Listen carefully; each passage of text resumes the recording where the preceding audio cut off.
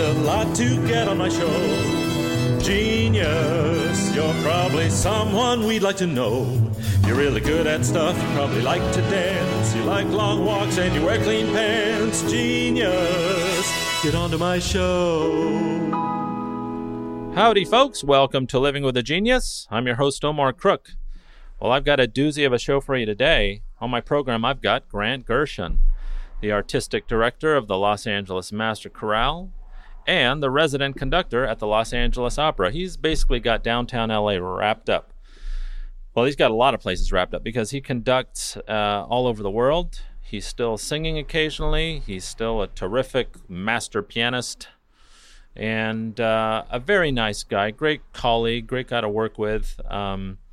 And frankly, a musical genius. I'm always impressed by Grant, and I had a great conversation with him. He's also forthcoming and very frank and open, and that makes for a terrific chat. So I hope you enjoy it, and I want to thank you all very much for listening. All right, good. Well, thanks for being on my show, Grant. Hey, Omar. Absolutely. It's really nice to be here. It's really nice to see you. You know. Oh, are we rolling? Yeah, we're rolling. This is my how we gosh. do it. Okay. Yeah. I'm going to watch myself. Don't watch yourself Okay. because we can always edit. We can cut. I mean, we can curse. We can lambaste people. Not that I would do that, but you know, if you do and you lose your temper, we can always name cut that out. names. Yeah, exactly. And you'll and you'll definitely cut that out. Yeah, exactly. So I wanted to add, I was thinking about our interview on the way over here, and I've known you professionally for I think 11 years now, and so but I've got a lot of questions I want to ask you about how you work and what you do, and I just realized I don't know that much about you personally. I know that you're a great boss, and I know that you're a great colleague and great to work with. But for instance, how did you? Let's go back to the beginning. How did you first get into music? What do you come from a musical family? Your folks? Yeah, I do actually. You do? My mom was a piano teacher, and and I have an older brother and an older sister. And so when I was growing up, they were both taking piano lessons, and my sister also played guitar and was a folk singer and songwriter and like that. Is she older or younger than you are? She's older. She's older. She's 8 years older. I see. So she kind of set the tone for something that you could do something successfully in that field. Yeah. I see. That's right. And so it was basically sibling rivalry. So when I was 5 and I'm watching my sister and my brother at the piano, and I thought, well, I want to do it. It's my turn now. Yeah. And so I started taking piano lessons. Not with my mom. She was very wise about that. Now that I have kids, we've got lots of friends that say the same thing, and I'm thinking about teaching my own son piano, but more power to you. It's not a good idea, yeah. Well, I don't know. I mean, all I can say is, I think with my own kids, it never would have worked. In what way? Because of to try to prove stuff to you, or I just think it's parenting is complicated enough. Yeah. Right. Yes. Am I right? Yes. And then that's a constant theme at least on my show. for me, if you added on to that, the difficulty and discipline of playing the piano. Yeah. And of course, for me personally, I'm not, I've never had any experience teaching piano.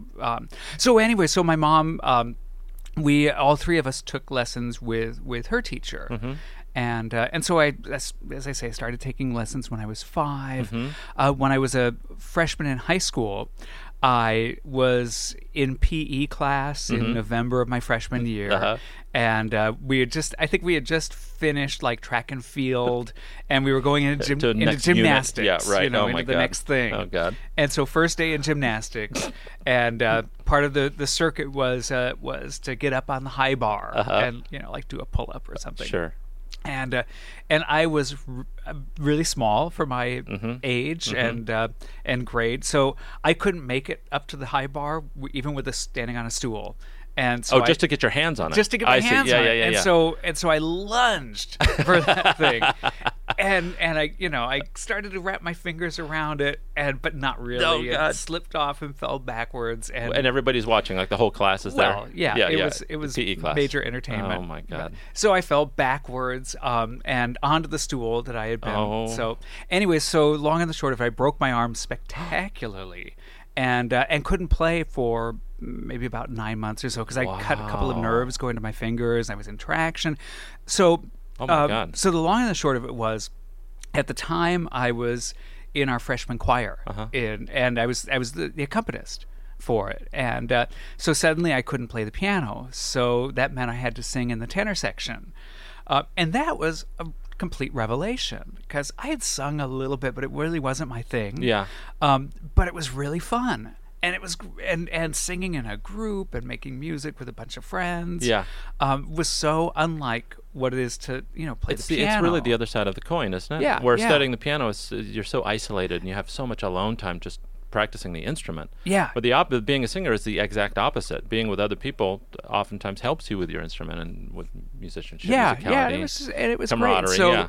So that summer, my parents shipped me off to music camp up in Idlewild because I grew up here in LA area, and so I did a 2-week choir camp up there, and we spent the 2 weeks rehearsing the Mozart Requiem. Oh my God! Leading up to this big performance at the end with like 200 kids. Yeah. And that was the like road to Damascus moment for me. It was just incredible, and it was just this amazing heady combination of first off the music itself, of course, interfacing with this. What a great way to start! Right, and then also to be like in this massive choir and to be part of something that's so much bigger than yourself. Mm-hmm. And there were girls. Mm-hmm. Mm-hmm. In the choir. Yeah, well, we have got a mutual friend that said the same thing about why he got into choir. Exactly. So there was a lot going on. Yeah. So that was it for me. I mean, basically, I didn't know what it was going to be, but I knew it was going to be in music. Interesting. And this was your sophomore year, between sophomore and between freshman and sophomore. Between freshman and sophomore, I see. So then I went back to school, and I was able to, I got back into playing the piano, but I stayed singing in the choir. So you did both as well. And then when I started college, I was a voice and piano major, double major for like my first semester, and then I realized that singing is actually really hard, and so I stuck with the piano. Stuck with what I know. It's funny. We're opposite that way. And, but I kept singing in choir, so I went to Chapman College. For your freshman year, your first. So for my first 3 years, I was and where there. Where did you grow up? Alhambra. Oh, in Alhambra. Okay, so going to Chapman wasn't. I mean, you had to move, obviously. Yeah. So I lived on campus. Which was. How was that? It was great. I mean, it was amazing. I was young. I had skipped a grade. Yeah. And also a November baby. So me too. I'm December, and I also skipped a grade. Yeah. That's the same. Yeah. So you were 17 when you went. Yeah. So actually 16 when I started college. 16. Wow. And this was like 1977. Yeah.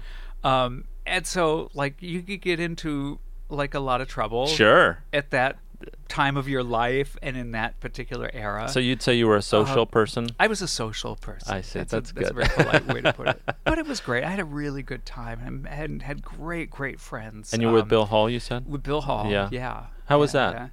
Did that shape the way that you thought of what you thought a choir should be? Or? Yeah, it did. It did. He was a big figure. It was a huge choral program at Chapman, and it was a great choir, and I'm still really close to a lot of the people that were in that group then. And then I transferred up to USC because I didn't get into Juilliard, and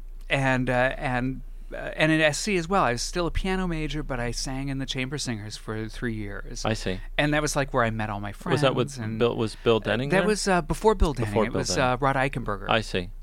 So anyway, so long and the short of it was I was just a complete and hopeless choral geek, all through school. Yeah. Even though technically I was focused on piano. Yeah. So you had dropped you had dropped that major by that time. Yeah. So you were just piano. I was a vocal major for about half a semester. I see. Okay. Yeah. But you kept singing anyway. Yeah. Kept singing and took some lessons. Still, I see. But it was And how about your brothers and? You have one brother and one sister? Yeah, one brother and one sister. Are they still in music? Not really. My brother, he kept on. He also got into singing as well, and sang in college, and then kind of dropped it. And my sister, who remained just like this amazing folk singer and songwriter and everything, she sings a little bit still. Wish she would sing more. So you won the sibling rivalry, basically. I held out.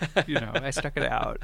And then from there, from USC, were you working professionally as well at the same time? Yeah, like you do. Yeah. So I was kind of supporting myself with like just every kind of odd job in music that that one does. Okay, right. the church job. And, right. So church job. Mostly as a player or a singer? About half and half. Oh, I see. Back then. Uh-huh. So the church job was singing, and I was ringer in lots of different groups. I was singing countertenor back then. Why is that? Well, I think, because my voice hadn't changed yet. No, come on. Well, that's crazy. Only kind of. I mean, because mostly countertenors, I think. Well, I interviewed John Holiday. Yeah, right. And right. he convinced me that he sings in his legitimate voice all the way up. But I don't think that's common. I think they're mostly baritones, aren't they? Yeah. And you've got a high tenor voice. It seems like there's a lot of variety, actually. It used to be that it seemed like it was mainly baritones. Yeah. Using their falsetto. Yeah. But I've been struck that there are a fair amount of people who are tenors with kind of their, for lack of a better word, regular voice. Yeah. Who either are able to just like make this seamless connection Or this into head voice thing. and falsetto, or simply just have this really well developed falsetto. I mean, it's a whole other that's conversation, really. 'Cause, how do you feel your voice works that way? Well, now I'm baritone at best. Oh, I mean, come on. It's dropped so much. How about at the time? Did you conceptualize the way that you were working your voice, or did it just happen for you? It kind of just happened. I always had this kind of this strong falsetto, Mm-hmm. but it was for me. It was always a very different. It was clearly like falsetto, and then this enormous break. Yeah, and yeah, then the yeah. rest of my voice. Yeah, right. So I was doing that, and then I was playing. I played Cocktail Lounge at L'Ermitage Hotel a couple nights a week, Sure.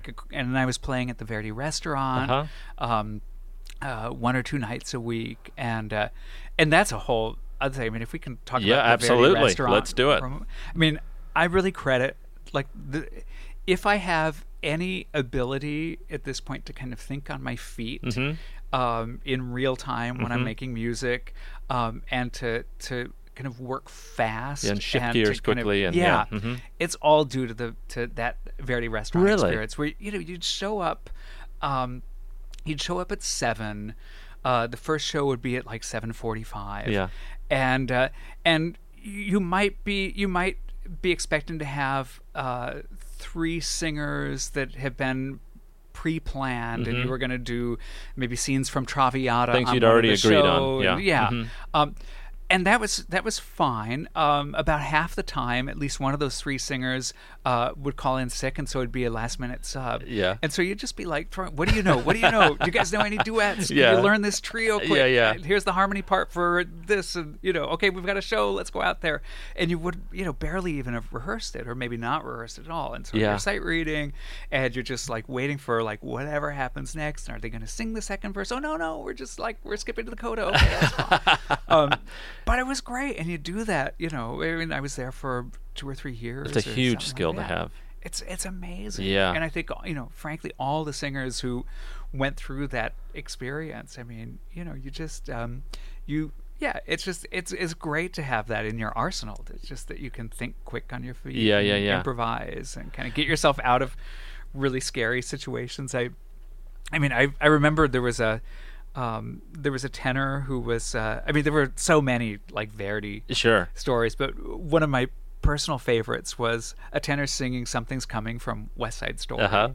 And of course, again, we hadn't rehearsed, and who knows, he might have sung it the last time maybe 6 months before, maybe 2 years before. Right. I'm thinking maybe 2 years before, because he got into the middle of the song, and he started singing, something's coming, pull up a chair, pull up a chair, pull up a chair, pull up a chair. And of course, all of us, I'm at the piano like weeping. Yeah. The audience is like, boy, I thought there were more lyrics than that. That is so funny. But it was, like we discussed before we turned on the mics, I just did a show based on that restaurant, and I wanted to ask you about, like, what was the deal? Like, did people was it like a prefix menu and people just came in to see the show, or was it like a legit place? Or yeah, it was totally legit. Of course, the food was fantastic. Wow. That was one of the biggest perks of working there. Okay, was like the meals. So all the rumors are true. Yeah, that you get at the end of the night. Yeah. It was this crazy business model. I have no idea course, how that I part guess of it lasted worked, 10 but- years. Yeah, right. That's right. incredible. It is incredible, and the singers that went through there, as you know, I mean, it's Yeah, like Sandy Radvanovsky went through there. And a few Sandy, people. Rod Gilfrey, Yeah. Susanna Guzman, Tom Randall, Yeah. Roy Villanueva. I mean, Yeah. there's a big cadre of good singers. Yeah. That's yeah. incredible. Yeah, I don't think we've got a place like that now. Maybe it was just a sign of the times, you know. It doesn't seem to be that popular of a... I guess there's Michelli's, but Right, there just right. aren't that many places that do that. Yeah, and the fact that this really was, you know, it was organized into sets, and there was a stage. I think that's probably the biggest difference Yeah. between this and most opera restaurants, is that you would actually do, you know, a real staged show, yeah. scenes or semi-staged, and they had a couple of very creative, resourceful directors that would come in and kind of help out with the show, or they'd be self-directed singers, and pianists would just kind of figure it out for themselves. That's amazing. Yeah. And then, so from those types of gigs, what was your first professional break that you got? Well, I think it kind of developed because I started to get a reputation for being the guy you call to work with singers, and also to play competitions and to play auditions. So I think the Marilla program called me. I think maybe when I was still at USC, and asked me to play their couple of days of auditions that they would do in LA, and that eventually I started playing the Met auditions. And so I started learning, just vast amounts of repertoire of arias primarily. Sure. And then, so I guess then the big break was when LA Opera opened. So LA Opera first season was 1986, right? And in the third season, it was in the summer of '88. Going into the third season, I got this call, kind of out of the blue, that they wanted to hire me as a pianist, and so I started with LA Opera in the fall of '88. And there was basically, at that point, there was a music staff of 3. There was Randy Baer, who was the resident conductor and chorus master, and kind of did like everything under the sun. Wow. It was really kind of a bootstrap operation when it started. It was incredible. Wow. Yeah. I mean, compared to how I see it now, it sounds like a different company entirely. Oh, yeah. It's unrecognizable. Wow. And I mean, it was crazy back then, but it was great because, so I came on, and there was another pianist whose name I no longer can recall, but he was based in London, an older gentleman, and they would fly him out to be like the principal pianist on repetiteur. Repetiteur. So they had hired me on basically as the second, but then this guy quit. After he just didn't like coming out to LA or whatever. Podunk town. So for the rest of that season, I was the only pianist on staff, and so the season opened with Così fan tutte, with Carol Van Ness and Maria Ewing and Sesto Bruscantini and all this incredible cast. Yeah. And of course, since I was the only pianist, that meant I was also the harpsichordist. So so I played the continuo. It was an uncut. Così is a Peter Hall production. Yeah. So that was the first. The second was Trial by Fire. Yeah, the second was Wozzeck, with Simon Rattle conducting, the LA Phil. Wow. And that one I wasn't scheduled to be involved with. It was going to be the other guy. And so when the other guy quit, that was like 3 weeks before. No, it was 15 days before rehearsals were beginning for Wozzeck. Vocal rehearsals. Oh my God. And so Wozzeck is in 3 acts, and each act has 5 scenes. So I thought, okay, so if I learn 1 scene a day for 15 days, I got this thing. I did that in college with my juries every year. Yeah. It's a time honored. Wow.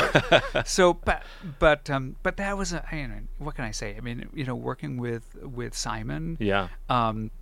Who was is just like one of my true idols. Yeah.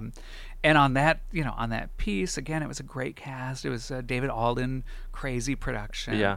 So anyway, that first season at LA Opera was just a total life changer, and it also started to make me realize that I was on this trajectory where traditionally you can start to make this transition from pianist to conductor.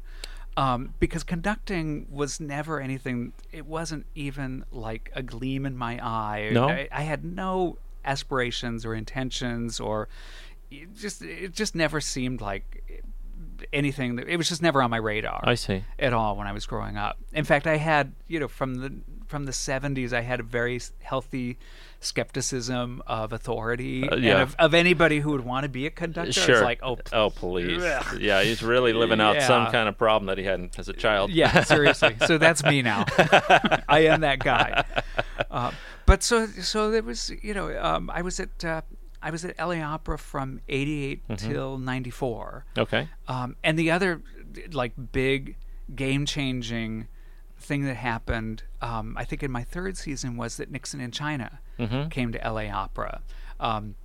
So that was my first time working with Peter Sellers, and first time working with John Adams. And those are two people that just became a huge part of my life and of my kind of lift in my what was possible. Well, was it that you all just got along so well? Was it that their artistry was revelatory to you? Was it both? Yeah, it was both. I mean, the real close relationship initially was with Peter. Because, of course, he was there in the room all the time, and Peter is such a hands-on director that as Nixon in China went to the different cities, he was involved, from the very first rehearsal, and I was the pianist in the room for all of it, and and we hit it off really well, and I just found it absolutely revelatory.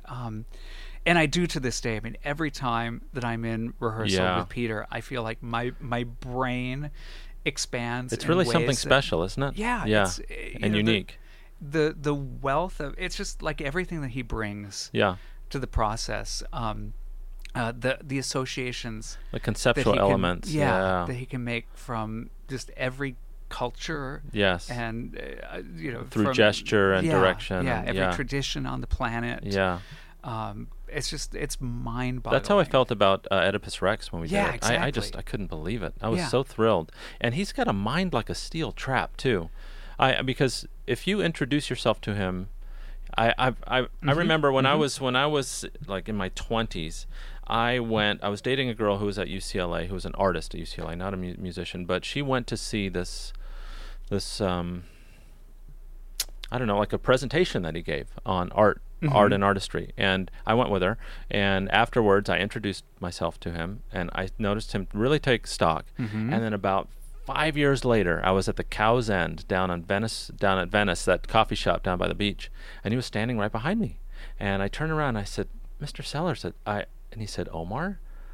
And I just about fell over. Yeah. I just couldn't believe it.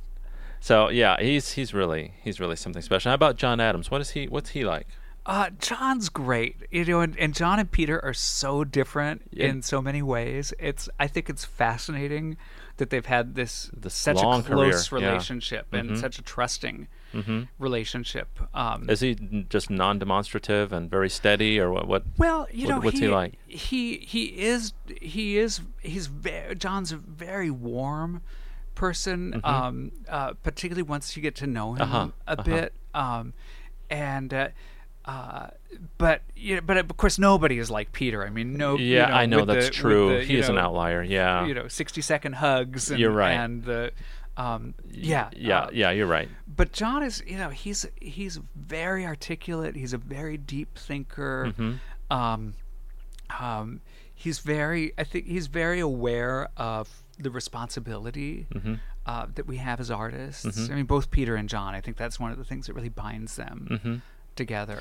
Yeah, I have this discussion a lot about what an artist's responsibility is, and my family tends to think that it somehow should be more politicized than a lot of my friends think.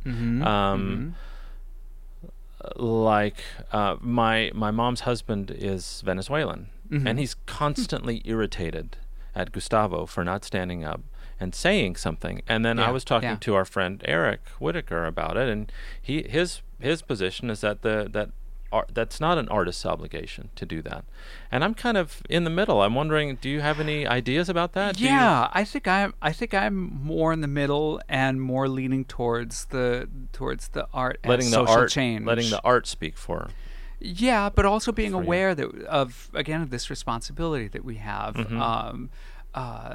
to practice what we believe in and to create art that has real meaning to people, that exists beyond just like the beautiful sounds that we're making. I mean, it's interesting, Gustavo's situation, I think, is unusual in that, I mean, my take on it, for what it's worth, is that El Sistema is such a foundational aspect of his life, and it's something that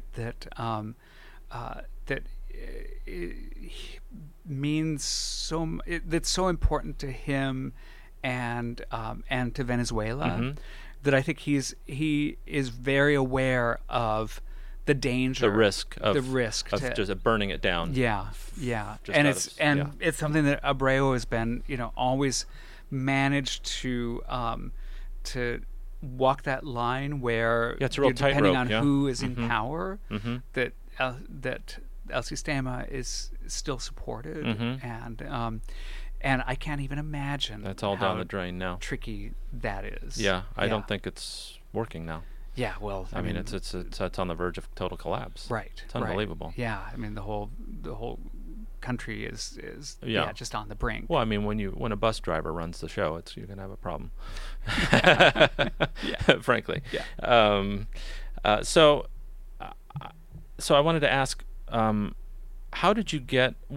So you were already at LA Opera, and how did you make your transition, like you were about to talk about, into conducting? Was there a pivotal moment that occurred? So in the summer of 1992, I spent the summer in Salzburg at the festival, and this was again through Peter.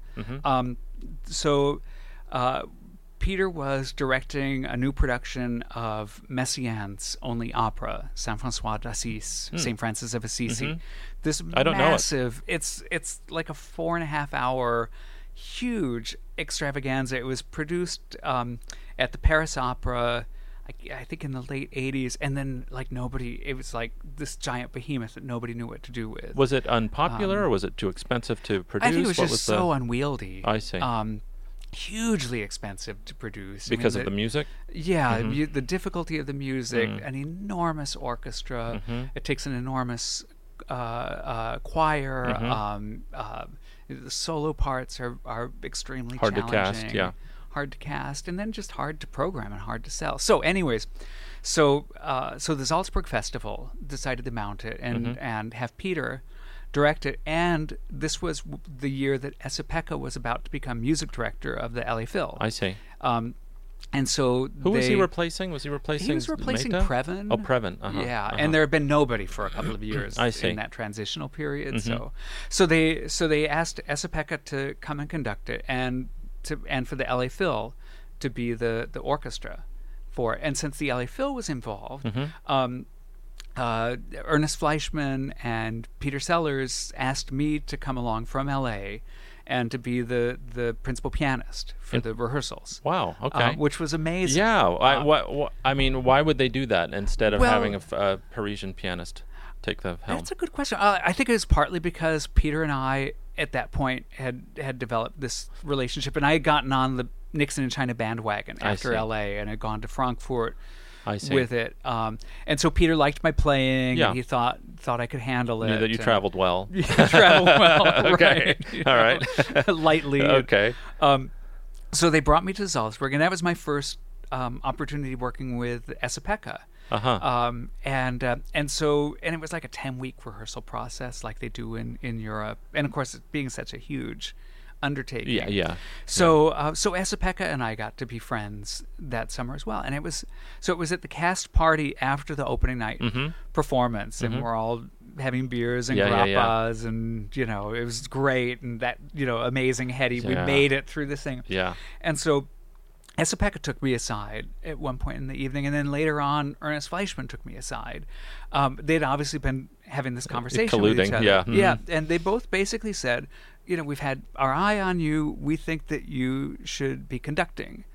And if you just in a general sense, like they would just facilitate your conducting in so just they a very said general if way. that's something that you're interested in, let us know, and we'll figure out how to create some opportunities and help you kind of they really get some championed training. You. Wow. Yeah, so it was incredible. I had been keeping a journal at that point for a while, and I remember writing in the journal that summer that what the fuck am I doing? Yeah. I was really you were just in the deep water. Yeah, and I was at this point where I was frustrated with where my life was going. Yeah, let's talk about that for just a second. Were you married at this point? Yeah. Alyssa and I had gotten married in 86. In 86. Oh, yeah, okay. So we've been married 6 years. And did you have kids at this point? No. Okay. But you still had the pressure of maintaining a life here. Yeah, and I was very. Was that part of it? Do you think? I think it was part of it, and I think it was mainly just feeling like, I love playing the piano, and I still do. Right. And I feel really comfortable at the piano. I was really proud of my playing. Yeah. But I just felt like artistically, I was not being fulfilled anymore because I was basically a rehearsal pianist. Yeah, you weren't. Is it that you weren't interpreting things for yourself? Yeah. Is that part of it? I think that was part of it. And also just not being able to I think as I developed as a musician, I just naturally started getting stronger and stronger opinions and feelings about music, and you were always subjugated by whomever you were playing for. Yeah. Rob Thies and I had this conversation too, and part of it he loves collaborating with vocalists. That's really his bag. Yeah. But was it for you anything to do with the difficulty in dealing with the perception that the public has of? Was it ego at all? Was it hard to? I think it was. I'm sure it was ego. And because I think the public kind of just doesn't even consider the piano. Very often. What I loved then and still love is playing recitals with singers and playing chamber music as a real collaborator. Yeah. I think what was really frustrating to me at that point was spending so many years basically as a rehearsal pianist and doing all this work behind the scenes and taking. I have to say, I took so much pride in my playing of orchestra productions. I loved really trying to figure out how to translate the energy of an orchestra and the colors of an orchestra into the piano. Right. And it was something, again, I spent a lot of time and it took a lot of pride in it. But after having done that for several years at LA Opera, I just felt like I was stuck. So then this conversation happened with Esa-Pekka and Ernest. And, I left the party that night and walked like a mile back to my apartment in Salzburg. And I never touched the ground.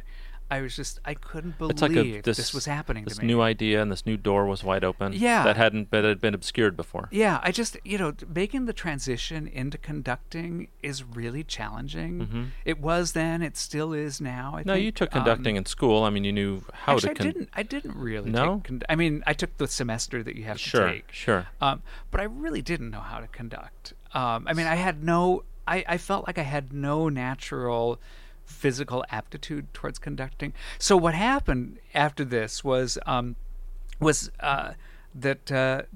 Esa-Pekka and Ernest created a situation where I could get myself into the Aspen Festival the next summer, into their seminar for conductors. Which was kind of amazing because normally you have to submit a video and examples, and I had just nothing. Mainlined you right in. Yeah, so I got in kind of at the entry level thing, and so I spent the summer just in classes and had a little bit of podium time. That was my first time ever standing in front of an orchestra. Was at Aspen? It was in Aspen. Wow. Totally freaking terrifying. I mean, unbelievable. Just so then the next year, they offered me a couple of Christmas concerts to do a Baroque concert where I would conduct from the harpsichord. And that went that's natural with the, for you, I would imagine. with the Phil and with the LA Phil, and that felt fine. Yeah. Then you had your security blanket. So then in February of that year, this is now 1994. Esapeka's wife Jane was pregnant with their second daughter, and she was like 10 months. Yeah, it's like any set time. to pop. Yeah, and at that point in the LA Phil's history, they didn't have an assistant conductor. They hadn't had an assistant conductor since Esapeka came. Yeah, he had never had an assistant before. Wow. He didn't really he told me he didn't really see what purpose, what that is. So they hired me for a 2-week period until she gave birth to be on call. So you had to study all the scores that he was working on. So I had to crash learn all of these scores, and they were getting ready for a European tour. And so they had 4 different programs in LA play. Phil? This is the LA Phil. That's unbelievable. So again, long and the short of it, what happened, I got almost the entire way through the 2 weeks. And then it was a Thursday night at 6 in the evening, and the phone rings, and there's Ernest Fleischman on the other end. Grant. What are you doing today? Are you ready? and of course, what are you going to say? Sure. Yeah, okay, absolutely. Yeah. And I mean, truly, I have never been so petrified in my life. It was so the next little while in our house in Monterey Park was I think it was 4 weddings and a funeral, where the first 5 minutes of the movie is nothing but fuck. Yeah. How much time did you have? I mean, were you up for a concert? They were. Yeah. So this was the 8 p.m. concert, and I got the call at 6:15. Are you, that day? That day. Oh my God. Yeah. So basically, it was Had you had any rehearsal time with the band at all? No podium time with them. No. Holy shit. That was my first. That was my debut with the orchestra. And where were they performing then? That was here at the Dorothy Chandler. Yeah. What was on the program? So it was Beethoven's 7th. It was the Saint-Saëns violin concerto. It was oh my God! So you had to work with a soloist. It was this piece by Stephen Stuckey. It was a transcription of Purcell's funeral music for Queen Anne or Princess Anne, and then the curtain raiser was this really obscure Beethoven overture, the Namensfeier overture, which only Esapeka never heard of did that. Wow. So I mean, luckily I'd watched Esapeka rehearse the program. You'd never worked with a violinist? Nothing? No, nothing. Oh my God. So this was one of those situations where the members of the orchestra have a choice. That's right. They can either fuck you, exactly, or they're going to help you, or they can, or they can carry the whole thing. They can fuck you, or they can ignore you. Exactly. And luckily, they chose to ignore me. Yeah. And so basically, the concert came off fine. I mean, I have no idea what I was doing. And this was before beta blockers or any. I mean, you were just there's just you. Yeah. Oh my God. Yeah. So after that, then they offered me the position of conducting assistant for the following season. Yeah. And that ended up being a 3-year thing. Eventually, they inverted that title to assistant conductor. Yeah. And so basically, for 3 years, I just tailed Esapeka.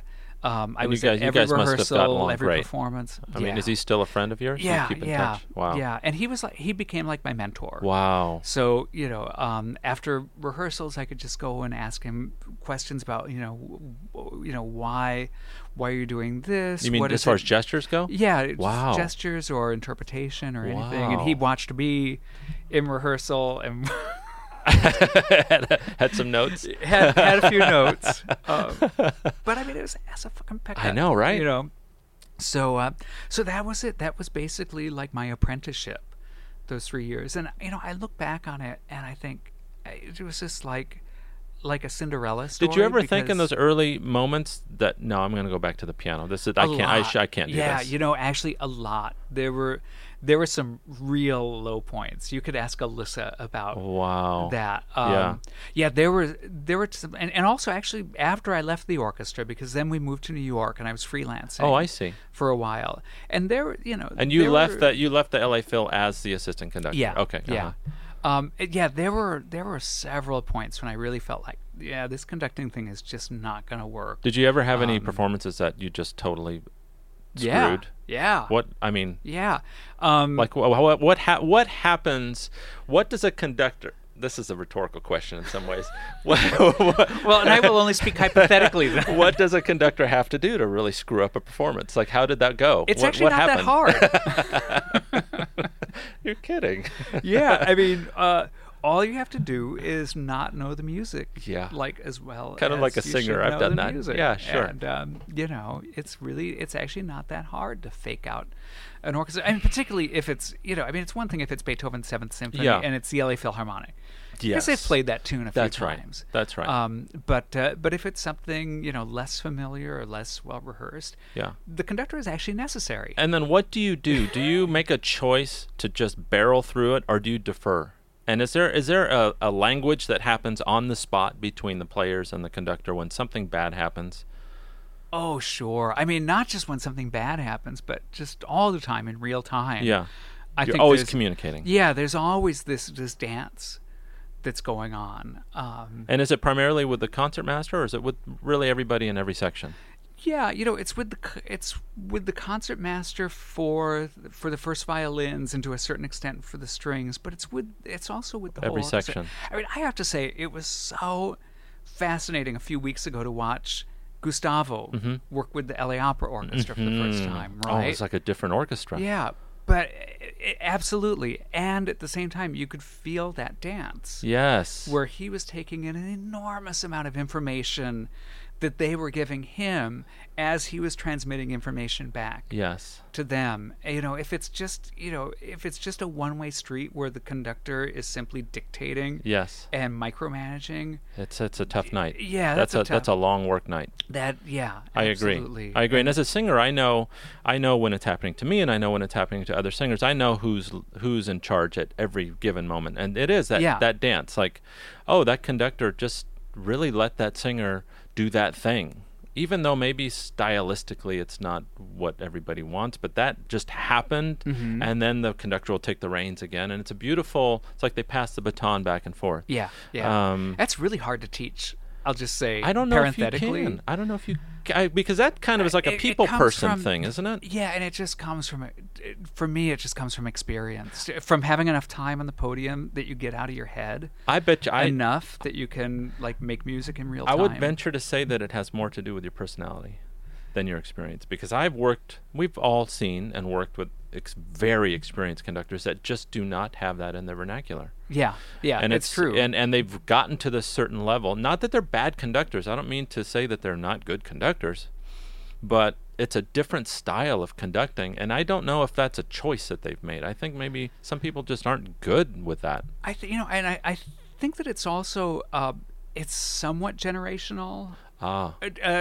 Which is only to say that I think if you go back to to the early and mid years of the 20th century, the conductor as autocrat, and tyrant, I mean that was the role.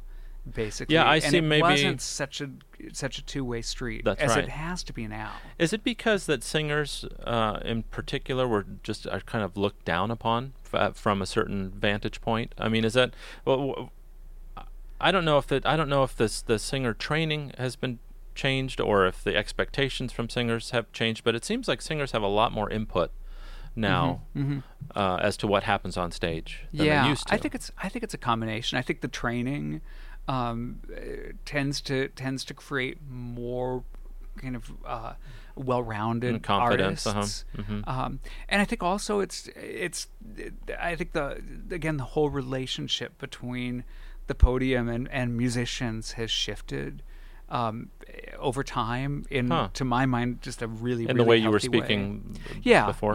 So the same way that it's more flexible with the players in the orchestra, I think it's the same way with soloists as well and with singers. Oh, that's interesting. Yeah, I mean, I see as far as style goes, I feel like like Muti's conducting style. I think he's kind of like the holdout of that generation. Yeah. So I do see what you're saying. Yeah, Muti, Telemann, probably another. But that's rarer and rarer. I mean, Gustavo, he's so Simon generous. Rattle, I think was one of the first to really just be first and foremost a human being on the podium, and a collaborator. Yeah. Yeah, that's the part that's missing, I think, in the old guard is the feeling of collaboration. Yeah. Where with Gustavo, I always feel even as a chorister, I feel like he's so generous with. He doesn't treat us like dummies. Yeah. And that's really refreshing. And I get the same thing from you too. I feel like whenever you're on the podium, we're going to be safe. Like, I don't want to say the things that you do and imply that other people don't do them, but no, like we get downbeats and we get cues, and I feel like, we're all on the same team here, and I know it's a lot to I can imagine. I've always thought that conducting, like the Holy Grail, is orchestral conducting, right, and symphonic conducting, but then I also see as operatic conducting. I feel like that. You have to be a symphonic conductor and a soloist conductor at the same time and juggle all of these things. That seems to be the hardest job. Yeah, absolutely. I think. I mean, that's what, really. That's where the rubber meets the road, right? Separates the girls from the women. That's kind of what I feel too. Yeah. And do you find there's so many more variables. I mean, there's so many more things that can go wrong. And the fact that the players can't hear the singers very well. I mean, in a concert situation, basically people can hear each other, and so they can.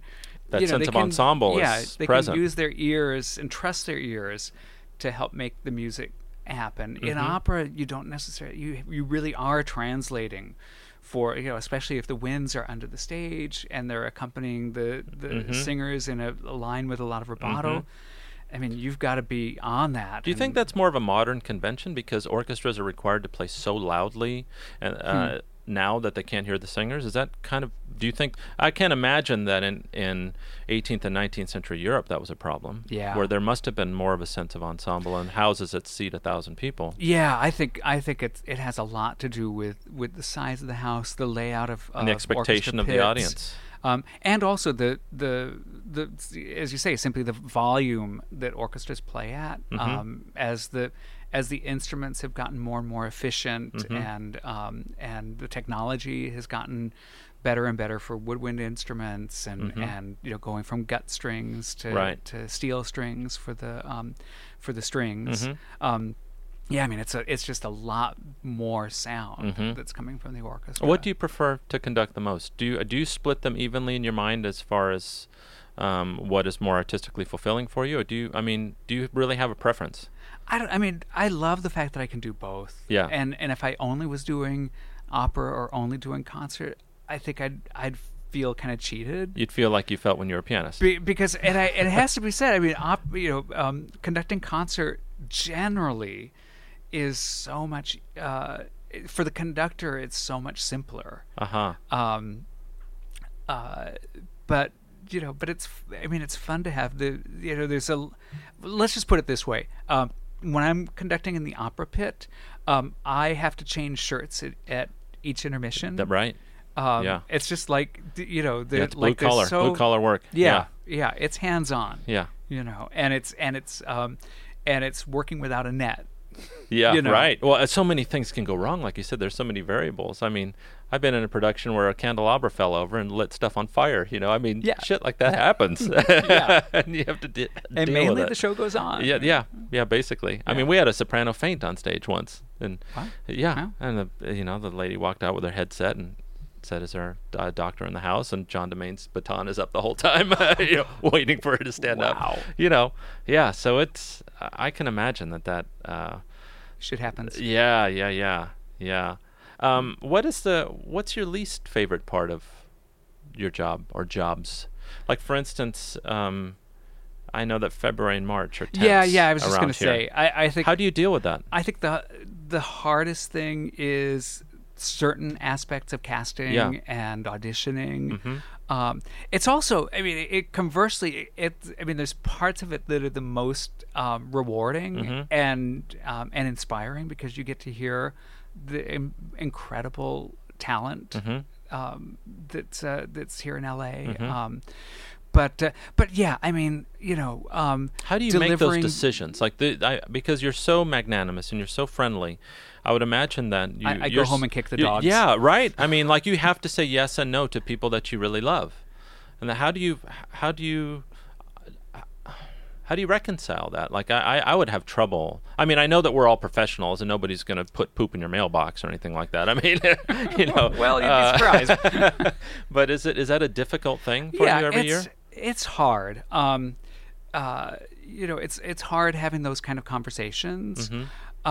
But it is, it's simply an important part of building and maintaining an ensemble. I don't pretend to be perfect.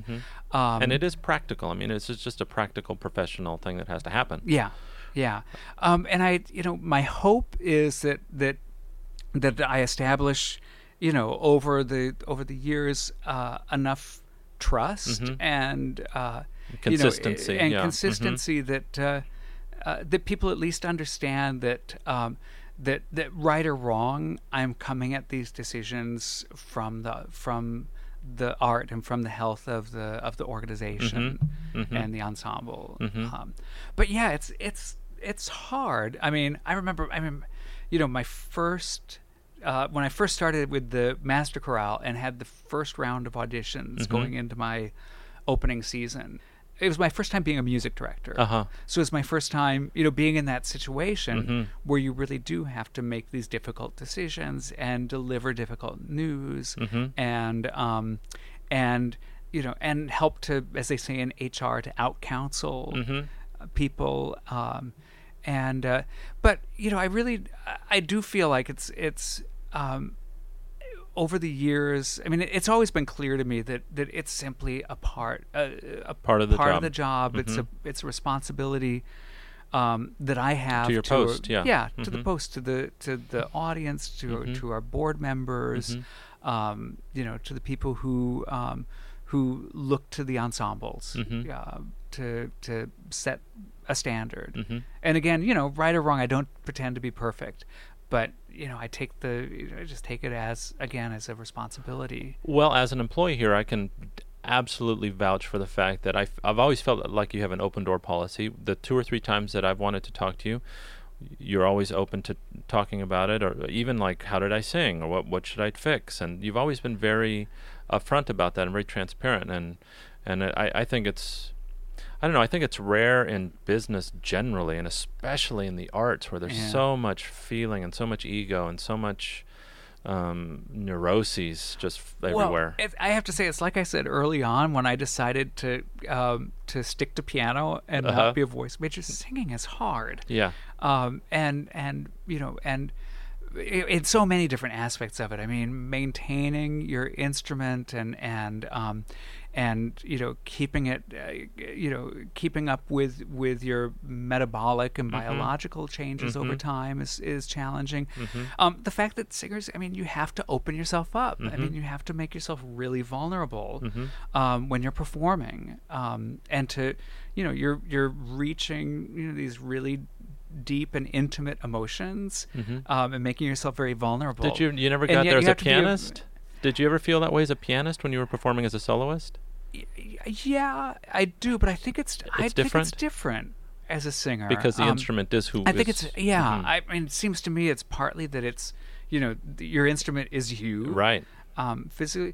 Also, I mean, you're facing as a pianist, your whatever it is. You're staring off blissfully into the wings. You're facing your childhood. So I think it's and I suppose it's similar to being an actor. Where again you're very much opening your own personality and your own emotions for people to crap all over. But do you miss that? I mean, do you miss singing sometimes? Is it something that you I know that you do occasionally? I guess. But when you get back to it, is it nerve-wracking for you? Yeah, it is. I mean, I think it's why I sing so much in rehearsal, because it's like I can get it Yeah, out, and yeah. nobody can say anything. That's right. 'cause It's like whatever. It's just the conductor. So in a that's fine. back room. But yeah, I mean, the few times over the last few years, like singing Little Magical Passion that I've done a few times, and a couple of other things. Yeah, it's a good. I think it's actually for me a really healthy reminder of the fact that it is hard, and that when there's so many things, from the weather, the humidity, your schedule, allergies, did your kid bring home some sort of like crud, and now like there's all these things you have no control over, right? Where again, like you can you could be sick as a dog and wave your arms around, sit in a chair if you have to, or whatever, but yeah. Do you have a sense of, you were talking about that ennui that you felt as a pianist before you got into conducting. Do you have that sense anymore, or are you pretty fulfilled with what you've got going? Yeah. I have to say I really am, and I feel really fortunate, lucky, blessed, whatever, that right now in Los Angeles, that all of the major arts organizations are operating at such a high level. I mean, I just came from the Chorus America conference, which was in Cincinnati this year, and everybody looks to LA these days with a mixture of jealousy and admiration, and because I mean, having Gustavo at the Philharmonic, having the Philharmonic in such great shape, having the opera in such great shape, with Placido, the and with Master you Chorale and the Master is Chorale really leading the way in the choral field these days. It's a great place to be, and the fact that I'm right there, kind of in the middle of it, and helping to steer it. It's great, and the talent pool here is phenomenal. So yeah, it's good. I mean, I just knock on wood, and I'm hitting my head right now, because you just I think it's just important when things are going well to just acknowledge it, and savor it. I feel like this is kind of the end of our chat, but I don't want it to be, because I've one thing I wanted to ask you about, and maybe we can come back to a pleasant, nice wrap-up ending like we just did, but I'm going to totally bust that up. Okay. What is it like being married to a singer that also performs on such a high level? Yeah. Do you... I always feel like if I were in your position, I would almost shy away from hiring her out of to avoid the appearance of nepotism in some way, but she truly is like the best candidate for a lot of repertoire that you conduct. How do you guys deal with that? Like, as a husband and wife, how do you deal with it, and how do you deal with it professionally? Man, what a great question. Yeah, I mean, the truth of it is, I would hire her more if we weren't married. That we're both very concerned. Alyssa actually particularly is concerned about appearances. I mean, it disturbs her to her core, because she's a person with like a lot of integrity. Yeah. That people would ever think that she's getting a gig because she's married to me. Okay. So what I always find like the most satisfying thing is when I hear from other conductors that have worked with her. Yeah. And they get in touch, and she sang with John Alexander a couple times over the last couple of years, and the first time was, I think, doing the Poulenc Gloria a couple of years ago. And he called me the next day and said he had been in tears as he came off the stage and given her a huge hug, which confirmed kind of my third-hand sources as well. Yeah. And that's great. Also, when Alyssa gets a rave review, it's great, because it feels like it validates the fact that I can engage her for this concert next year, and everybody knows that she's awesome. That is legit. But we're both really, I think, sensitive, maybe even oversensitive to that. Yeah, that's really interesting. So I would imagine between the two of you, she's the one that turns down your offers more than the offers that you think you should make. Yeah. Oh, that's interesting. And well, especially if it if it feels like it's not like a good fit or it's, if it's just not the right repertoire. Although actually, now that I say that I think I'm usually pretty like savvy. I haven't had her sing Brunhilde. Yeah. And what's next for you? Is this? I mean, I know you've got contracts signed for years ahead. Is this really where you want to be, just from now on, basically, just at home? Do you feel like this is where your home is? And yeah, it is. I mean, I don't mean to like tie you. I'm not going to send it over to the board and say, hey, he said he's going to be here for 50 more years. Yeah. I don't mean that. Well, no, I love being in LA for all the reasons that we've talked about, and the fact that it's my home, that I grew up here. So at least for the foreseeable future, I mean, I'm with the Master Chorale through the 2020 season, and I anticipate staying with the opera as well.